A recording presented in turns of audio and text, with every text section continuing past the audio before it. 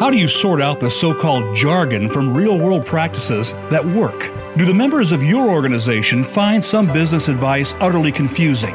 Welcome to the 2020s Enterprise with Sam Holzman. In this program, we set the record straight and in terms that people at any level of business and technology can understand. Now, here is your host, Sam Holzman. Welcome to this edition of the 2020s Enterprise. I'm Sam Holzman, and this particular episode of the show is a very focused edition, and it is going to talk about the topic of the day, so to speak, which is, of course, the COVID-19 pandemic that the world is experiencing. And I want to emphasize that. It's the world has experienced that. The enterprise, if I could use that phrase, is the world. It's everybody that's there. And from what I can tell of my years on Earth, there's just an incredible amount of madness out there.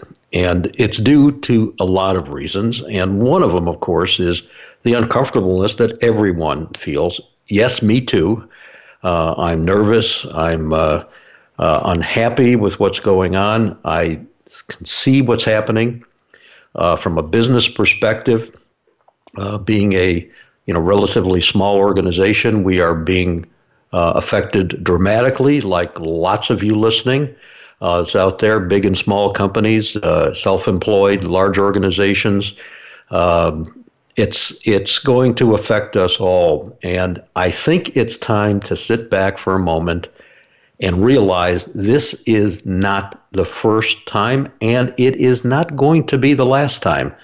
And what we have to do is to get beyond the rhetoric, the hype, the political situations that are out there, and do something that we really need, which is think.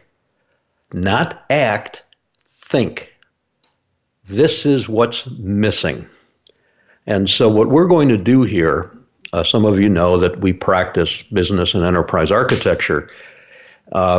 We are going to talk about this through those eyes.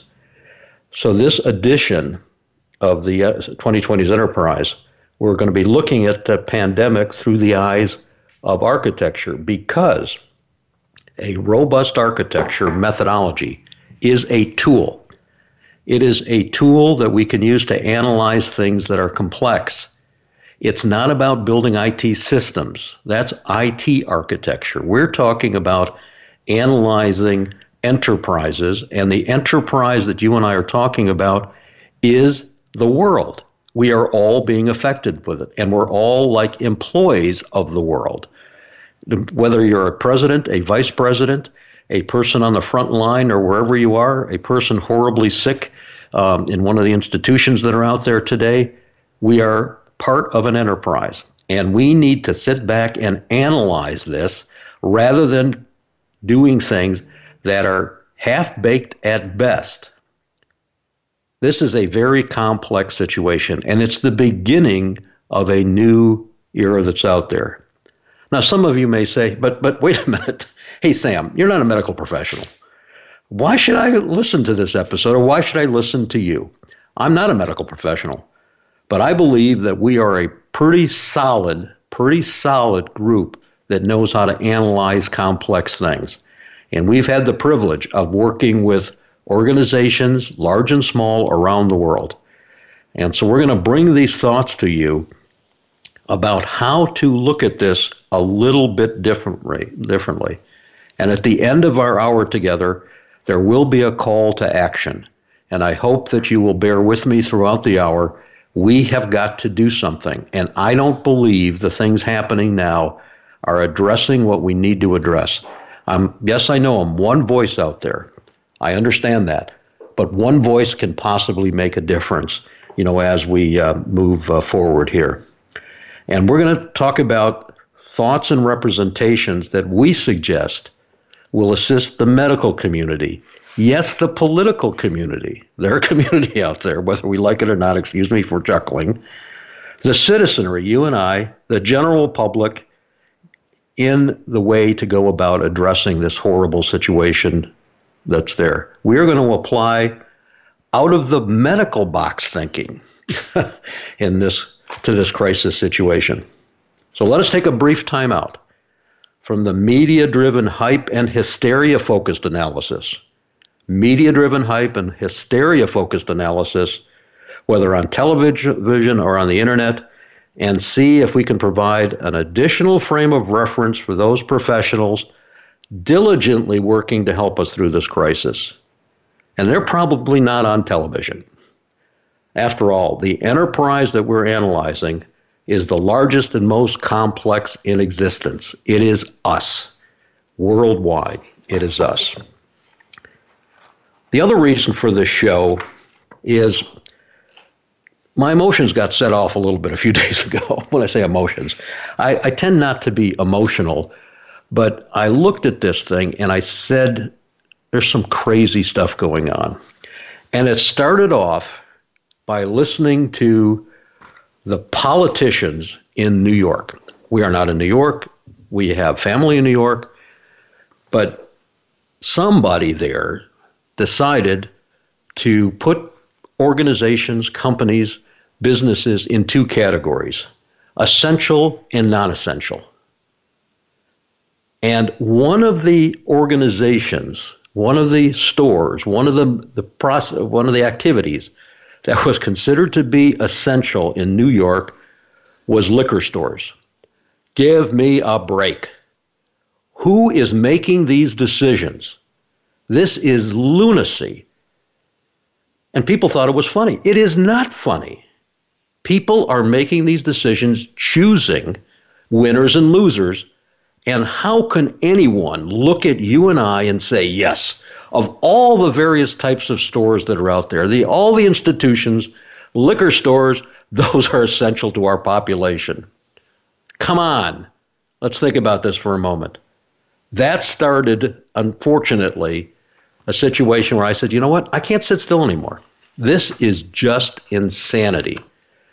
People elect these folks to run our lives, essentially, in Congress and things like that. And this is what they do to make decisions? Well, guess what? Emotional, political, and knee-jerk responses are a result of no contingency planning. I know I'm going to sound commercial, but that's what we try to avoid, is build plans that try to reduce or minimize, as close to zero as possible, crisis situations. And within that, there's one element that seems to be lacking, which is called event understanding. In our terminology, it is event modeling.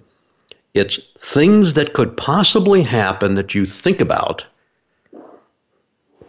and put together an approach, and you sort of put it into a warehouse, so to speak, of things that may occur in your life or may occur in an organization's life or may occur in society, but you think about these things when things are relaxed.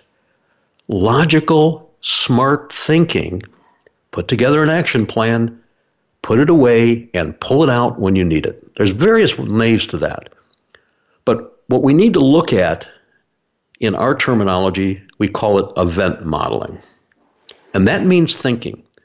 So I'm going to give you an example that is very, very, very uncomfortable when I say this.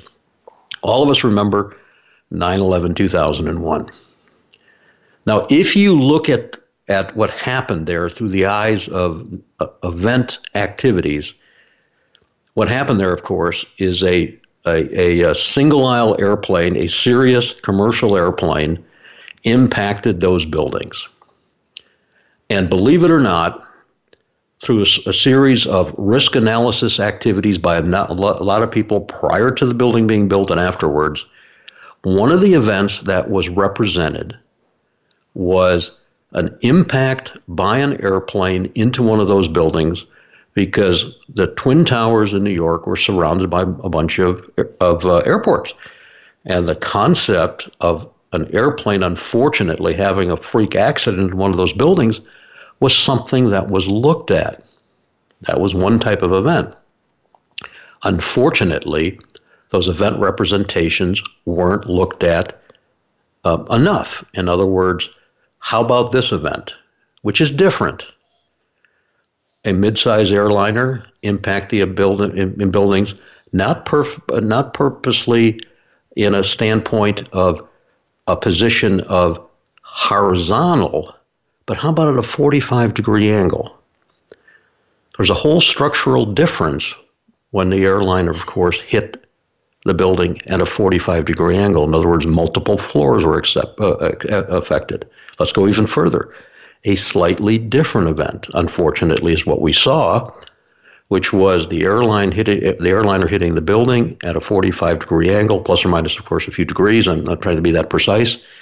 And then full of fuel, and you had a fireball. And of course, what happened after that was physics came into play because of the types of building and the way it was constructed. And after about 5 or 6 floors of the infrastructure, the metal infrastructure, the steel and things like that holding the building up were essentially melted. The rest, unfortunately, was history. These are different events. Now, if we sit for a moment right now without emotions and not thinking about that horrible situation, of course, we can sit through rational people and build a series of representations that we can all use to figure out these types of things that may happen. And again, we call it event modeling.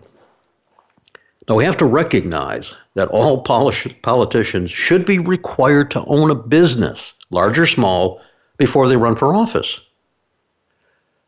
Government has no money. It distributes our money, your money and my money through taxes, whatever you want to call it. There's good phrases and bad phrases that go along with it. There is no such thing as government money. It doesn't exist. It's out there.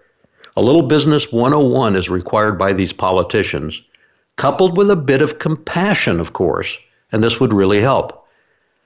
Handing out dollar bills isn't compassion. That doesn't change anything in the long term. It builds a dependency class. I'm not saying we don't need something like this. That's not compassion. That's nastiness. That's dependency building.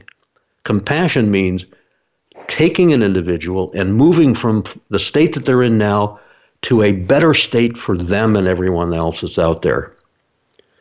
And I just looked back, by the way, at our house to see if the 2 trees that we planted, a grapefruit tree and an orange tree, suddenly was growing $1,000 bills. I mean, that'd be really great, wouldn't it? Well, isn't that what we're doing? We're just going out there and doing this. You know, I didn't see it. And I know what the problem is. I'm not using Washington, D.C. fertilizer. And you can use any word that you want. They're using Washington, D.C. fertilizer. There must be a shortage where we live that's there. This is a tough one. This is a real tough one. The situation that you and I'm going to say again, you and I are in, it's a tough one. It's really the first worldwide crises where, excuse me for using these terms, Instabrag and Faceless Book are the primary news sources. This is lunacy, and it continues to be. We need solid information. The whole objective is whipping up hysteria, and they're doing a great job at it. These people are laughing at it. I'm just picking out 2 of the ways that you and I get, in quotes, information that's out there. These people understand the public much better than most people because they're the ones getting the attention that's out there. It's all about trending as the measure of truth versus logic in these sites. Whatever is trending, whatever is popular. We had thought that 9/11 would have taught us a lesson to think. But this country, unfortunately, bless our hearts, we forget quickly. Sometimes forgetting is good. Sometimes forgetting is really, really bad. I am just frustrated that my tax money and your tax money is going to be to distribute essentials, liquor, rather than flour, eggs, and toilet paper. Yep, that's what's going to happen. Compassion is providing these staples, not a check or cash. That's not going to do it. My friend, John Zachman, I think you know who he is, and his wife, Constance, I remember one day when they were walking down the street, and we were walking together in California when we were allowed to be closer together. I'm trying to bring a little humor into this also. And Constance carries in her purse Burger King and McDonald's meal coupons to hand out to the needy. They are a very compassionate people. And she stopped being surprised when the majority, yes, unfortunately, the majority of people rejected her offer for meal coupons. And it wasn't because they were on keto or vegan diets. They wanted the cash. I'm sorry, that's the way things are. Not everybody in that is in that same bucket. Please don't start yelling at me. But we have to realize that there is some things that we can do. And the bottom line right now, and I think I have the numbers right, is that the average American family has less than $700 in savings and no personal family network for assistance or help. That's what's going on. This is not the first crisis. This is not the last crisis. And we've got to do something about this for a longer term. We also have to recognize that this coronavirus was first discovered in the late 1960s. You hear what I said? 1960s. The earliest ones were infectious bronchitis virus. Other members of this family have been identified, including SARS, that was CoV 2003, HCoV NL63 in 2004, HKU1 in 2005, MERS CoV 2012, and of course, most recently, the version that we have. This is nothing new, but the sensational news media is doing what it's doing well, sensationalizing. The leaders, in quotes, of this country are just PPing it. Okay, get your mind out of the gutter. You don't know what PP stands for. It stands for political posturing. Scary lack of leadership on many accounts. And we'll continue this dialogue after a quick break. Thanks for listening so far. Please stay tuned.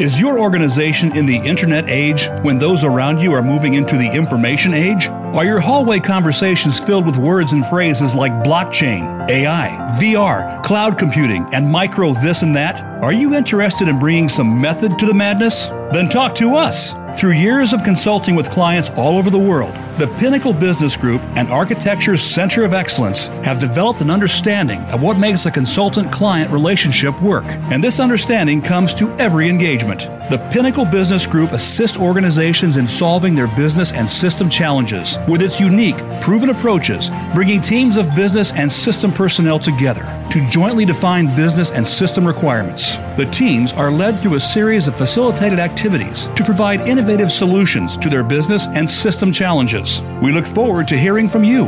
Visit pinnaclebusinessgroup.com.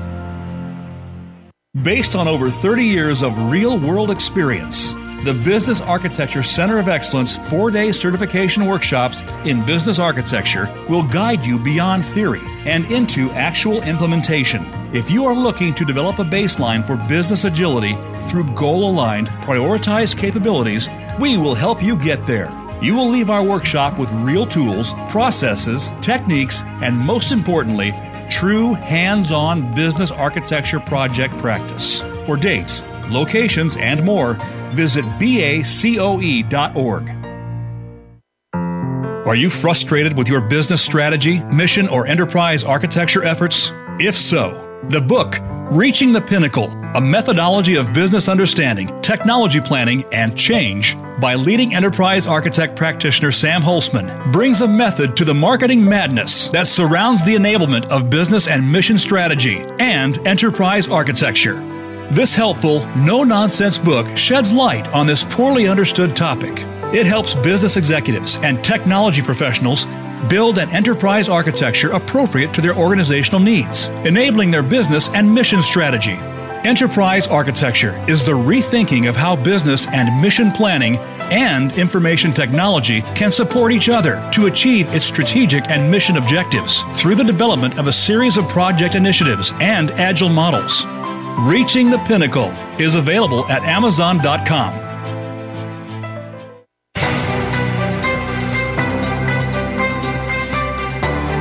You are listening to The 2020s Enterprise with Sam Holzman. We welcome questions and comments about the program via email to sam@eacoe.org. That's sam@eacoe.org. Now, back to The 2020s Enterprise.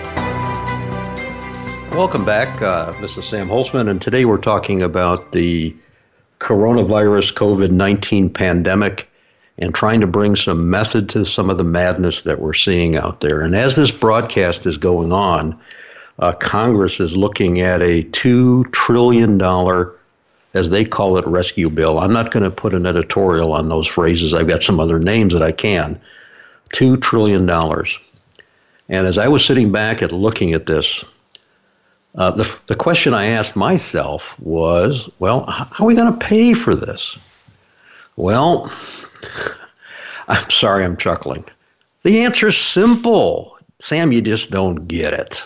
Here's what we're going to do. And if you don't believe me, look this up. A representative from Michigan said all we got to do is make 2 coins, platinum coins, each one to provide an understanding of what we need. 2 coins, 1 each, and label them $1 trillion and hand them to the Fed. We're all set. What's the problem? If you think I'm joking, take a look. So that's all you and I have to do. Forget about working. Forget about getting an education. Just go out there and start printing some coins. That's all you got to do. How could anyone in their right mind suggest this as an approach to this horrible situation? Yet it's happening in the legislature, in Congress, and people are listening. This is going on right now. So we've got this number out there.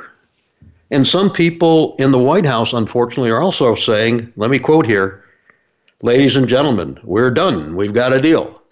We're not done. By the way, as to the airing of this particular program right now, at the time that we're making this broadcast, the deal isn't done. There's still some arguing out there.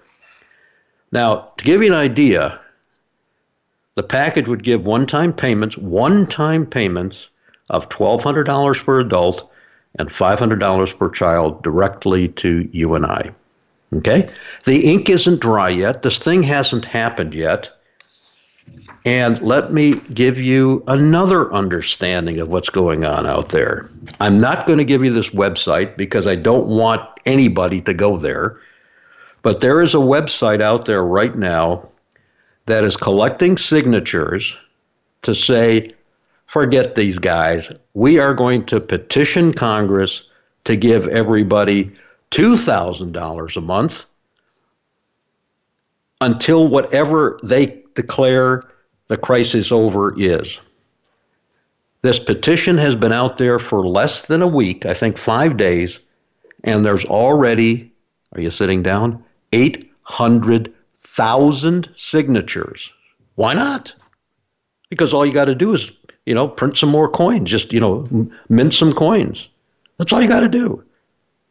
And by the way, there's a loophole that allows that to happen. So this person that suggested it found the loophole, but forget about finding the loophole. This is serious? This is what we're going to do? Anybody remember Hans Brinker? Who's Hans Brinker? The little Dutch boy who saved his country by putting his finger in the leaking dike. That's who that is. That's what this thing is. And you know what happens? the little boy gets tired of holding their finger in there, and so they take out their finger, and guess what happens? We just need another 2 trillion or 4 trillion, 6 trillion, whatever the thing is that's out there. My apologies for being this direct with you, but I think it's time for some straight talk. And I don't know who's doing it. So as I said, I decided to give you some ideas here. And yes, there's some emotion in my voice, my apologies, because this is lunacy. It's out there. The other thing that we're hearing, and this isn't on TV and on the web very much, you can find it.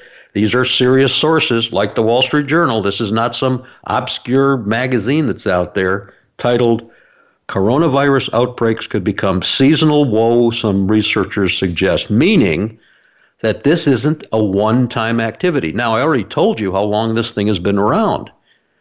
And this is going to get a little worse in a moment when I give you another article to get you thinking about this one-time approach to getting things addressed here. Several scientists suggest the spread of COVID-19 could ease in summer only, to return when cool, dry weather returns to the northern hemisphere. And then we go out and mint some more coins for another few trillion, gazillion, bazillion dollars that are out there.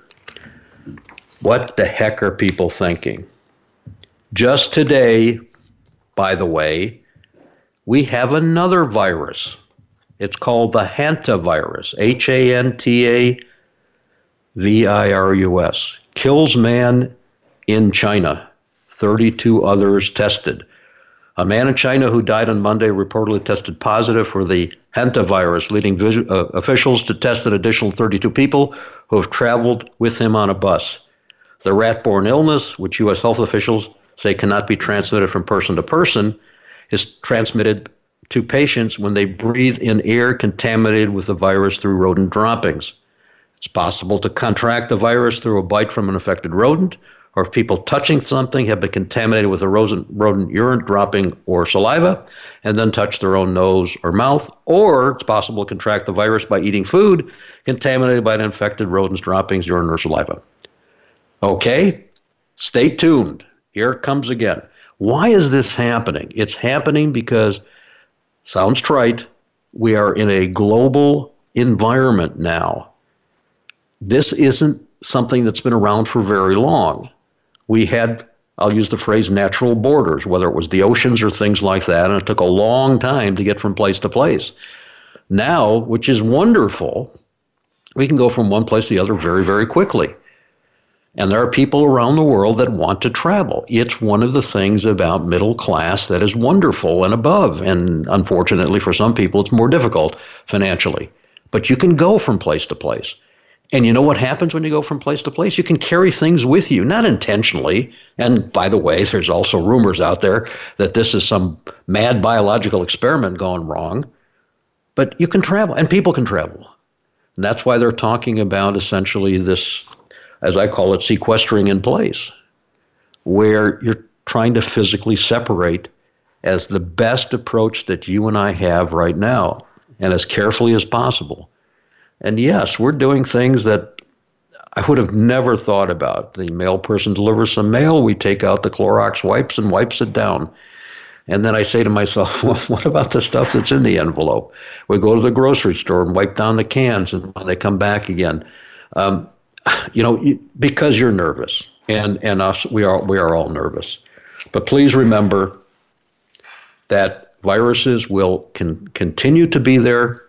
And because we are in a global world, things are going to be transmitted continually. Forget about the terrorism or the evildoers, but naturally people will make this happen. All of you, I'm going to scare you, you're carrying around dollar bills, you got your wallets, you got all these other things out there. We all have these susceptibilities. And so we have to recognize is that some things are a little different. Now, I also want to once again beat up some people out here, unfortunately, that are getting praise for building crises approaches. And one of them is called a crises playbook. And people are getting praised for this. No, those CEOs should be fired. They should have plans in place, not a playbook and a crisis. This should be a natural thing. Once again, I'm talking about the events that are out there. And maybe the crisis playbook has some of this, but that phrase itself is scary. This should be something that's done in the natural order of things. We should recognize this. And we do this in business. If a new competitor comes in the marketplace, how are we going to react? Those are events. Okay? If there's a forest fire in California and it knocks out a bunch of electricity, what are we going to do? I got a great idea. We'll shut the electricity off. Are you kidding? That's the response? Notice how much we have that are causing you and I great pain because people are not planning. They don't have a series of understanding of the possibilities of the events that are out there and how to react to them, so we don't have crises. It's always crises management. Everybody wrings their hands and they have all these things. We got to rethink this. Please remember what I've said so far. This is not the first time, and it's not going to be the last time it's going to happen. We don't need a crisis playbook.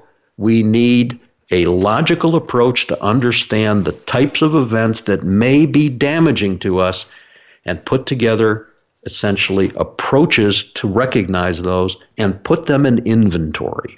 Put them in inventory, so to speak. And we'll get to some of those ideas in just a little bit. So with all due respect to the, and I really mean this, to the CEOs that have a very difficult job right now, please rethink this concept of a crisis playbook. Please, please rethink it. What you want to do is put together a series of understandings to avoid crises. It's a matter of managing. No, it's a matter of leading. That's what we want to do. We want to lead, not manage, but lead. And one of the ways we're going to lead is to get an understanding of what's going on.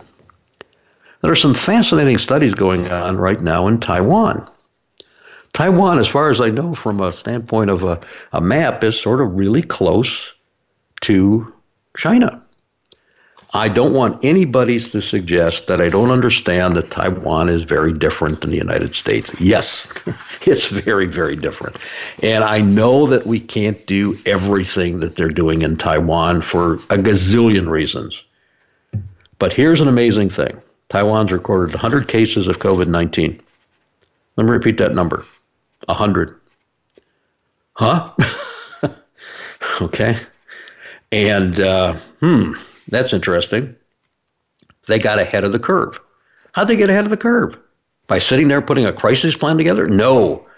Thinking about it ahead of time. Now, there's a lot, once again, I want people to recognize, I do recognize, there's a lot of things there that politically and freedom-wise we cannot do in the United States. Okay, I understand that. Okay, but what's our response to this? Here we go. After we stop at the liquor store, what's the next store we're going to stop at? The gun store to pick up some guns and ammunition. Oh, that's a great idea. That's a great idea. We are not good and don't have a good track record of learning from previous threats. We forget a lot.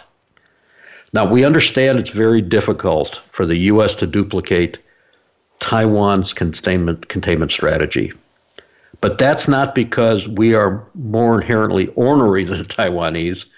It's because we have a miserable record when it comes to learning from our own mistakes.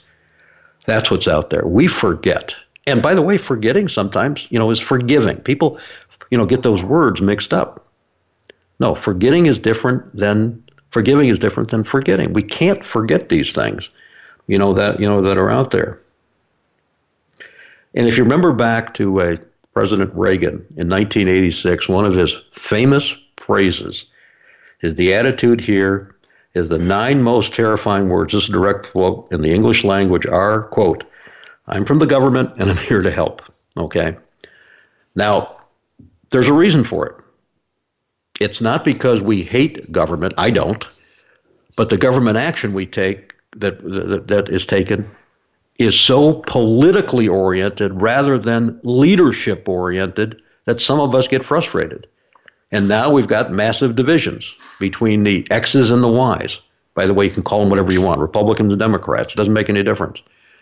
Liberals, conservatives. It doesn't matter what you call them.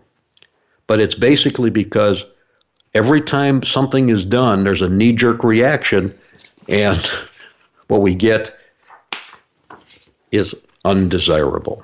So it's not that we hate government. It's that the results we get are a problem.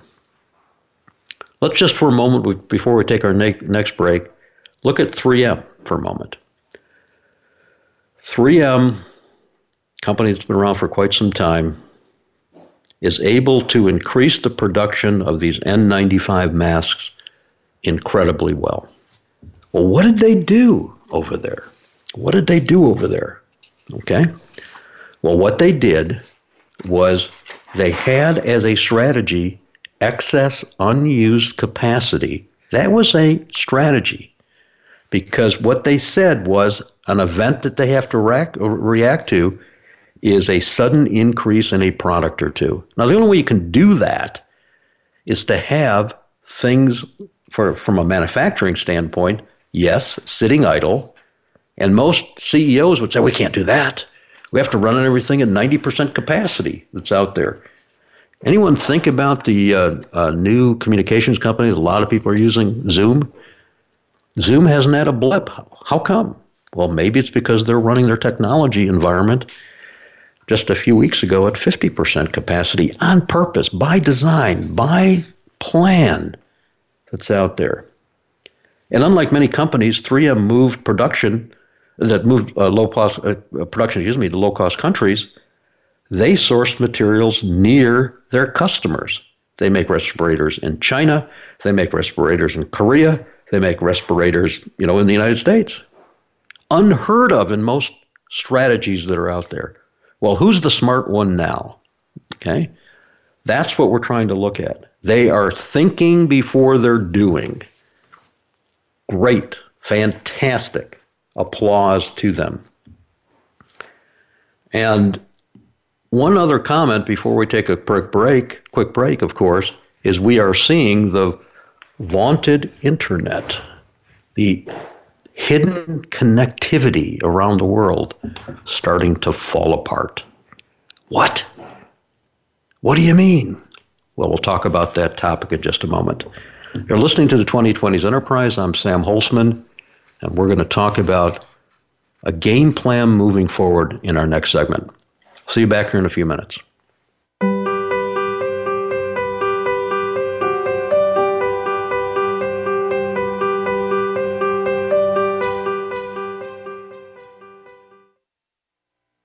Is your organization in the internet age when those around you are moving into the information age? Are your hallway conversations filled with words and phrases like blockchain, AI, VR, cloud computing, and micro this and that? Are you interested in bringing some method to the madness? Then talk to us. Through years of consulting with clients all over the world, the Pinnacle Business Group and Architecture's Center of Excellence have developed an understanding of what makes a consultant-client relationship work. And this understanding comes to every engagement. The Pinnacle Business Group assists organizations in solving their business and system challenges with its unique, proven approaches, bringing teams of business and system personnel together to jointly define business and system requirements. The teams are led through a series of facilitated activities to provide innovative solutions to their business and system challenges. We look forward to hearing from you.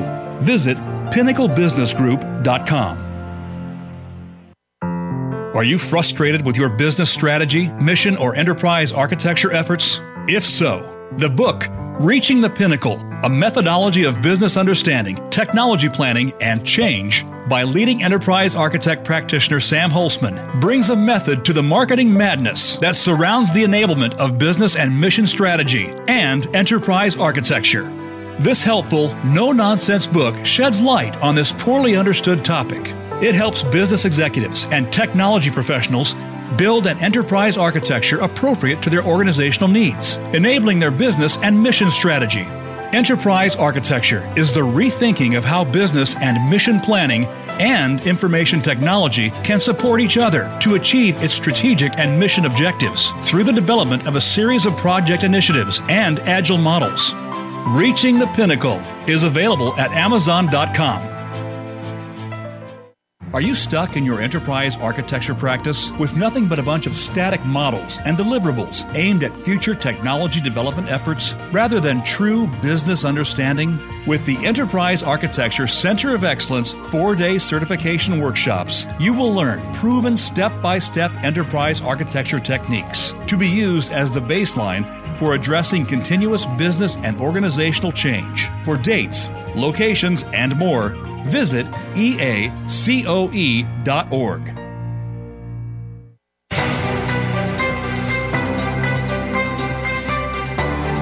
You are listening to the 2020s Enterprise with Sam Holzman. We welcome questions and comments about the program via email to sam@eacoe.org. That's sam@eacoe.org. Now, back to the 2020s Enterprise. Welcome back. You're listening to what I would consider to be a real focused episode of the 2020s Enterprise, and we're talking about applying some method to the madness that a lot of us see out here with the reaction that we have to the horrible coronavirus pandemic that we are all experiencing.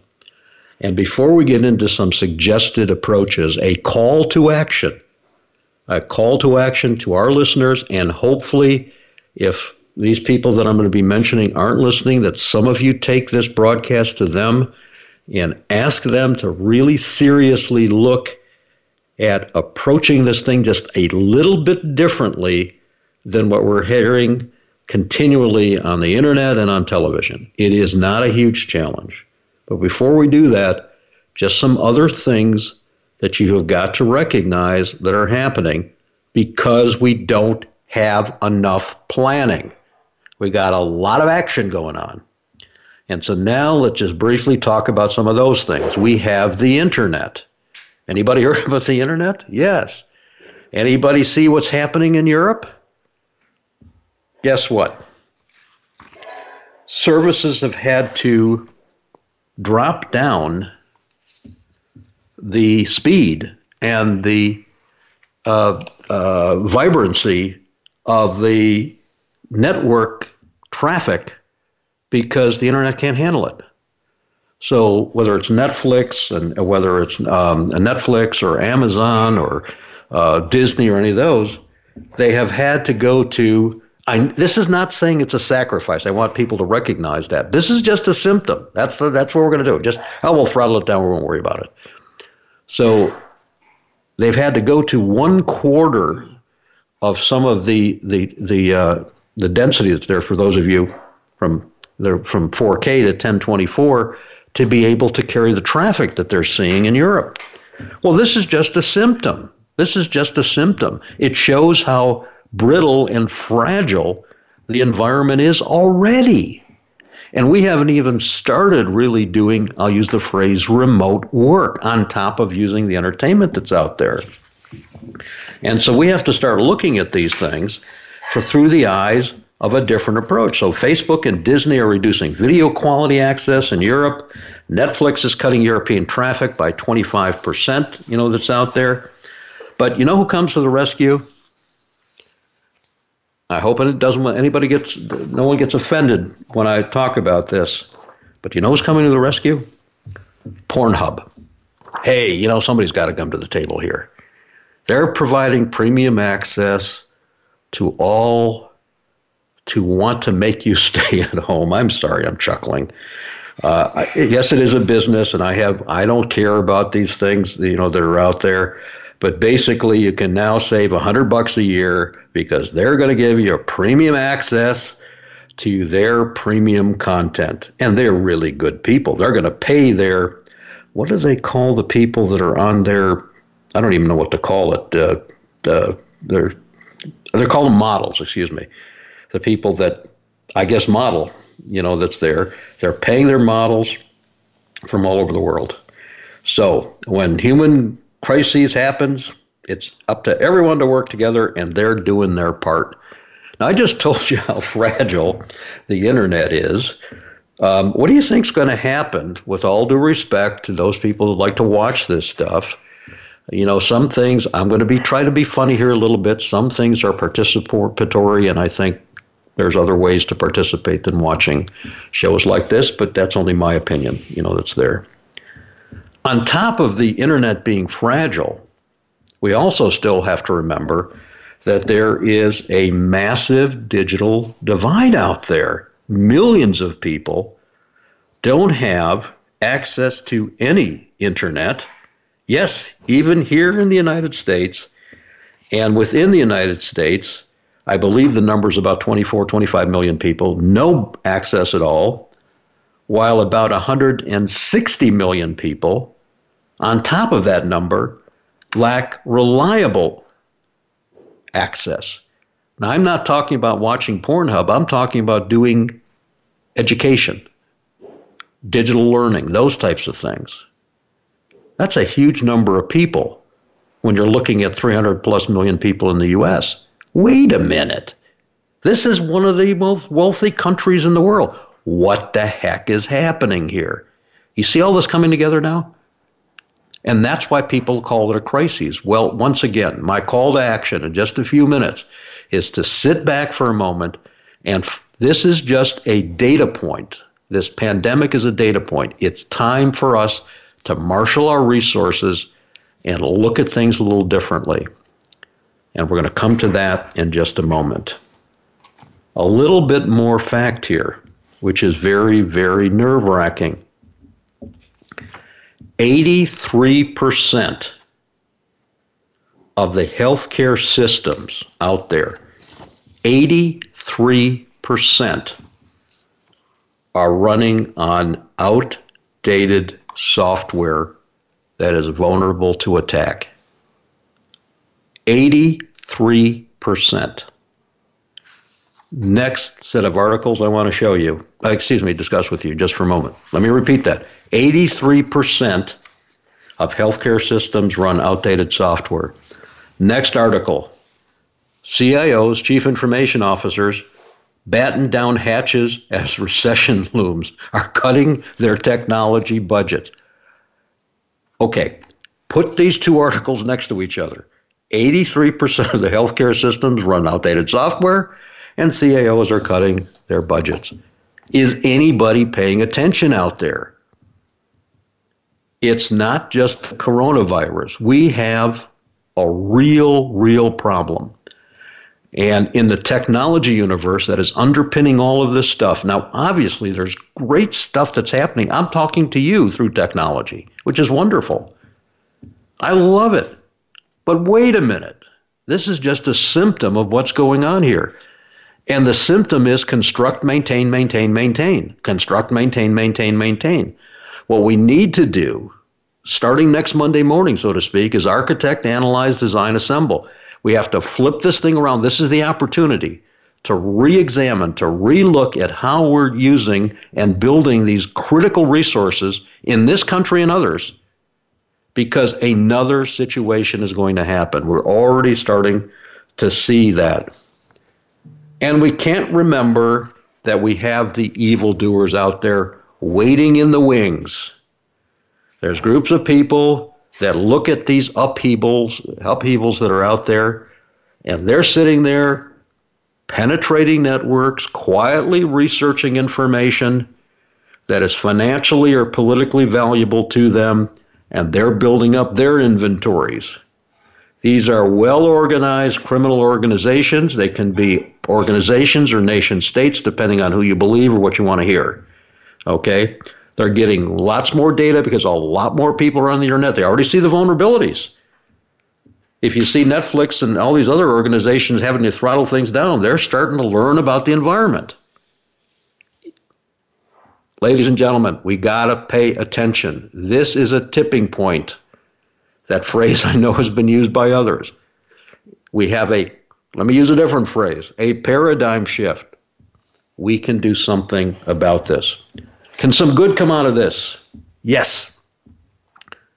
Can some good come out of this? We hope it can. And in a recent article that I read in the Wall Street Journal, just for reference, they interviewed a bunch of people about, well, what good can come out of this? And there were some fascinating things in here. Some were just incredibly disturbing. Because you know what happens. As soon as somebody asks, it goes right into the political sewer again. Here we go again. Rather than sitting back for a moment, okay? The most frequent expressed hope is that this crisis is going to jolt the country's political system out of its partisan paralysis. You know what? Not right now, it doesn't seem like it, okay? Whether this will happen, we'll see how that goes. But some of the quotes I want to, out of this article, James Baker, former Secretary of State and Treasurer, okay, for several years now, I firmly believe that the political dysfunction in our country is the biggest challenge that confronts us. Yes, it is. And we're seeing all of this divisiveness, that's out there.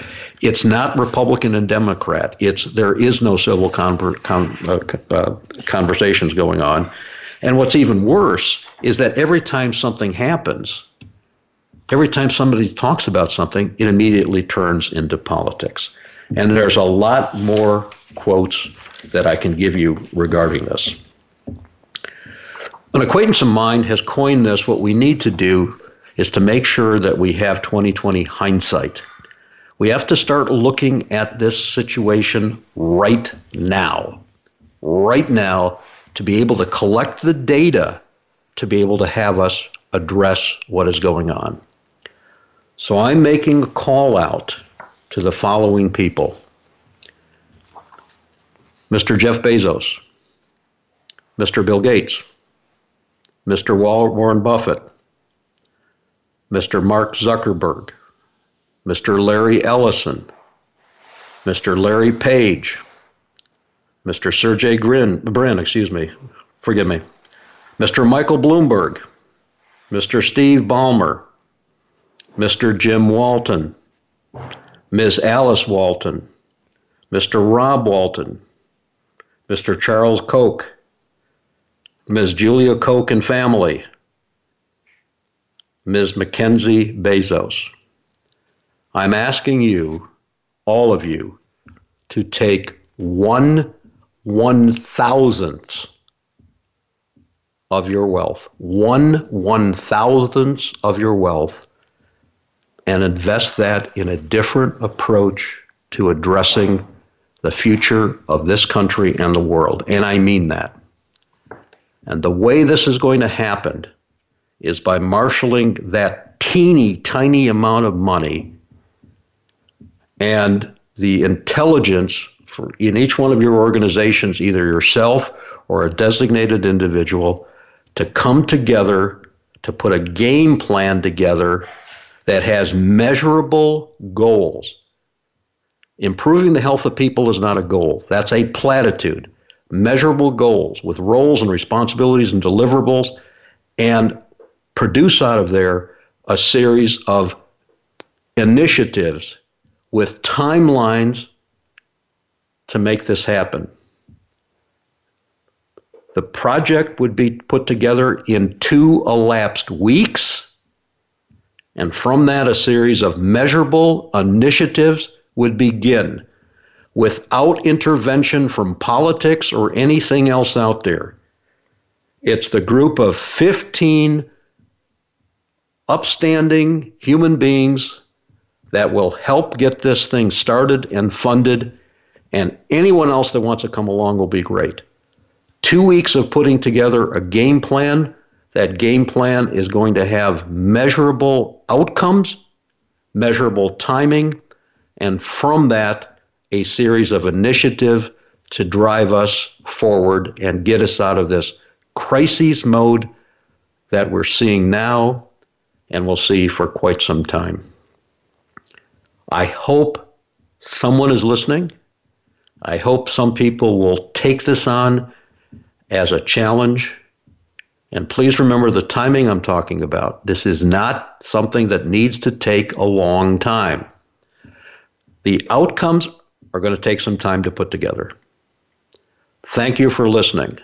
Very special program today, very focused on this situation we're in. Stay well, stay healthy. I look forward to speaking with you next time. This is Sam Holzman. You've been listening to 2020's Enterprise. Please stay well.